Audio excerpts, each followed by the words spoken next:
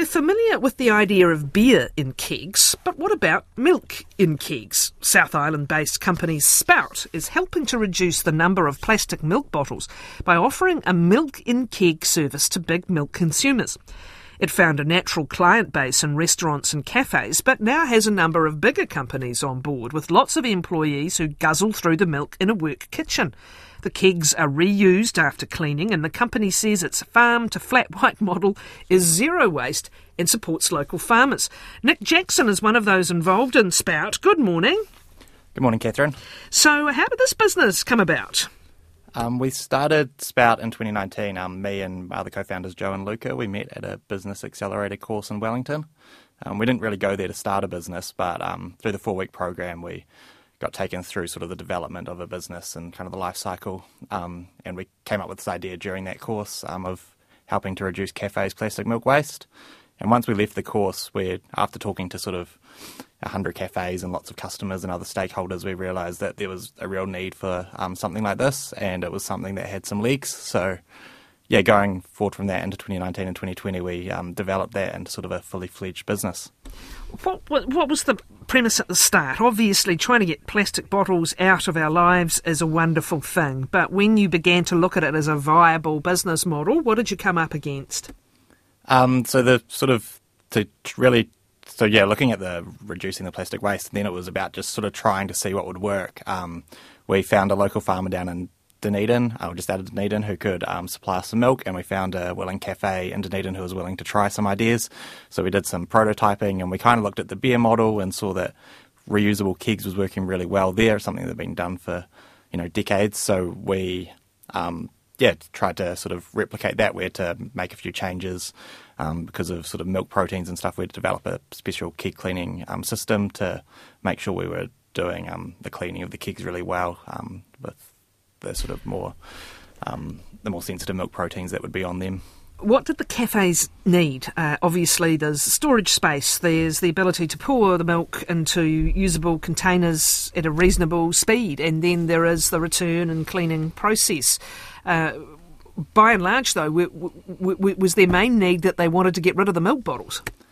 Yeah, so our sort of main goal with doing this was getting rid of the milk bottles. But then when we started trying this with our first cafe and we had put the tap system into the cafe, the first sort of feedback we're getting from the baristas was how much time it was saving them during sort of a morning coffee rush. By being able to pour straight from the tap, you've got 20 plus litres of milk hooked up at a time. You're not having to go to the fridge and get out new bottles and open them and fiddle with the lids and then dispose of them and clean them out and all those sort of extra steps.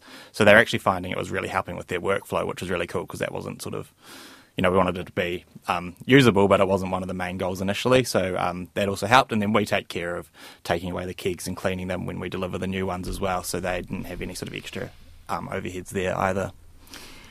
This kicked off in the South Island. What were some of the initial challenges that you did have to work through? Well, as we were launching sort of end of 2019, early 2020, there was obviously COVID times, and cafes and hospitality, they weren't really looking at new suppliers. They were more worried about whether they'd still be a business in a few weeks' time. So it was sort of a... Timing.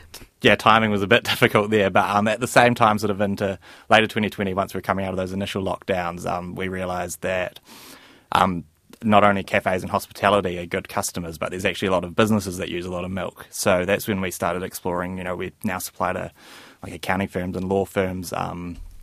Littleton Port in Christchurch is our biggest customer now, using hundreds of litres of milk a week for their staff. So we've now got sort of a more diverse customer base, as well as still the cafes and hotels that we originally looked at. So how does it work, say, in a workplace where there's a coffee machine and there's a fridge with bottles of milk in it, not looking in particular, how does it work with the keg? Does it just sort of sit somewhere accessible and you just turn on a tap? Yeah, so depending on the size of the business, so for a lot of the bigger businesses, like the port that I was talking about, or some of those bigger corporates and like the CBDs and stuff, they have a full tap system in their business, and the kegs get hooked up, and they either have a couple of their staff trained up to do it, or they might use their outside cleaning service to do it as well. And then it's poured just from the tap, and the staff would use it like that. Some of our customers will then decant them into bottles and take to their little kitchenettes that they have on different levels or in different locations as they may have it. And we also have, for sort of a smaller volume user, for our 10 to 20 litres a week kind of thing, we've got little rechargeable pumps that you can screw onto the keg, so you don't need a full tap system, and they can just sit in a normal fridge. Who are your suppliers? I think still in the South Island at the moment, but who are your suppliers? Yeah, so we work with Andrew from Windy Ridge down in Balclutha, so he supplies our customers in Dunedin and through Otago into sort of Queenstown, Wanaka Central. And then we work with Alex from Canterbury's Choice up here in Christchurch, and he supplies our customers in Canterbury. And so all that milk's coming straight off the farm. It's all pasteurised and processed on the farm. That's where the kegs are filled, and the kegs get taken back to the factory there to be cleaned as well, and then just straight into town. So it's lower food miles as well, which is cool. And as a business model, you mentioned you've got customers now buying hundreds of litres a week, but how challenging was it to get it to be a financial business, not just a great idea? Yeah, so that was definitely a challenge. We were lucky to get some support early on with some grants from sort of a few various some waste minimisation funds and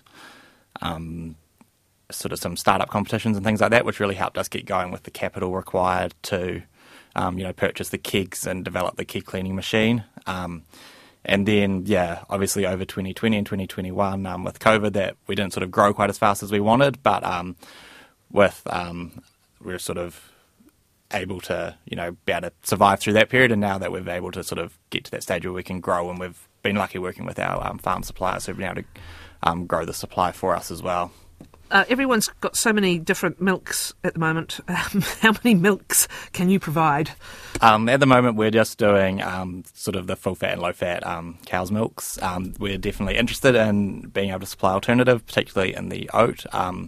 It's something we're looking into, but we don't have any sort of definite offerings yet, but something we're hoping to offer in the future. One of the trickiest parts of this sounds like it is the washing process with the particular proteins of milk. How did you come up with a solution for that? Yeah, so we worked with some engineers who have been developing cleaning in place systems for the dairy industry previously, as well as our farmers. And we kind of looked at what they were already using in their processing facilities. Not only do we know that it works, but it's also something that they use and already know how to use. So we developed a sort of system where you put the kegs on upside down, and that goes through a 4-stage wash and rinse and sanitize and rinse cycle. And that's sort of replicating what they were using already for their, all the pipes that the milk goes through in their processes. So it was, trying to learn from what was already done. So what are the plans for the future? So at the moment, the big focus is on growing a customer base in the South Island. So we're just, focusing on bringing on as many new customers from sort of all the different industries that I've already mentioned, and then hoping to be able to expand into the North Island in the not too distant future as well, and then looking at the alternative milk, in particular oat milk as well, would be great to be able to offer our customers. Thank you, Nick. Nick Jackson, who is with the South Island-based company Spout.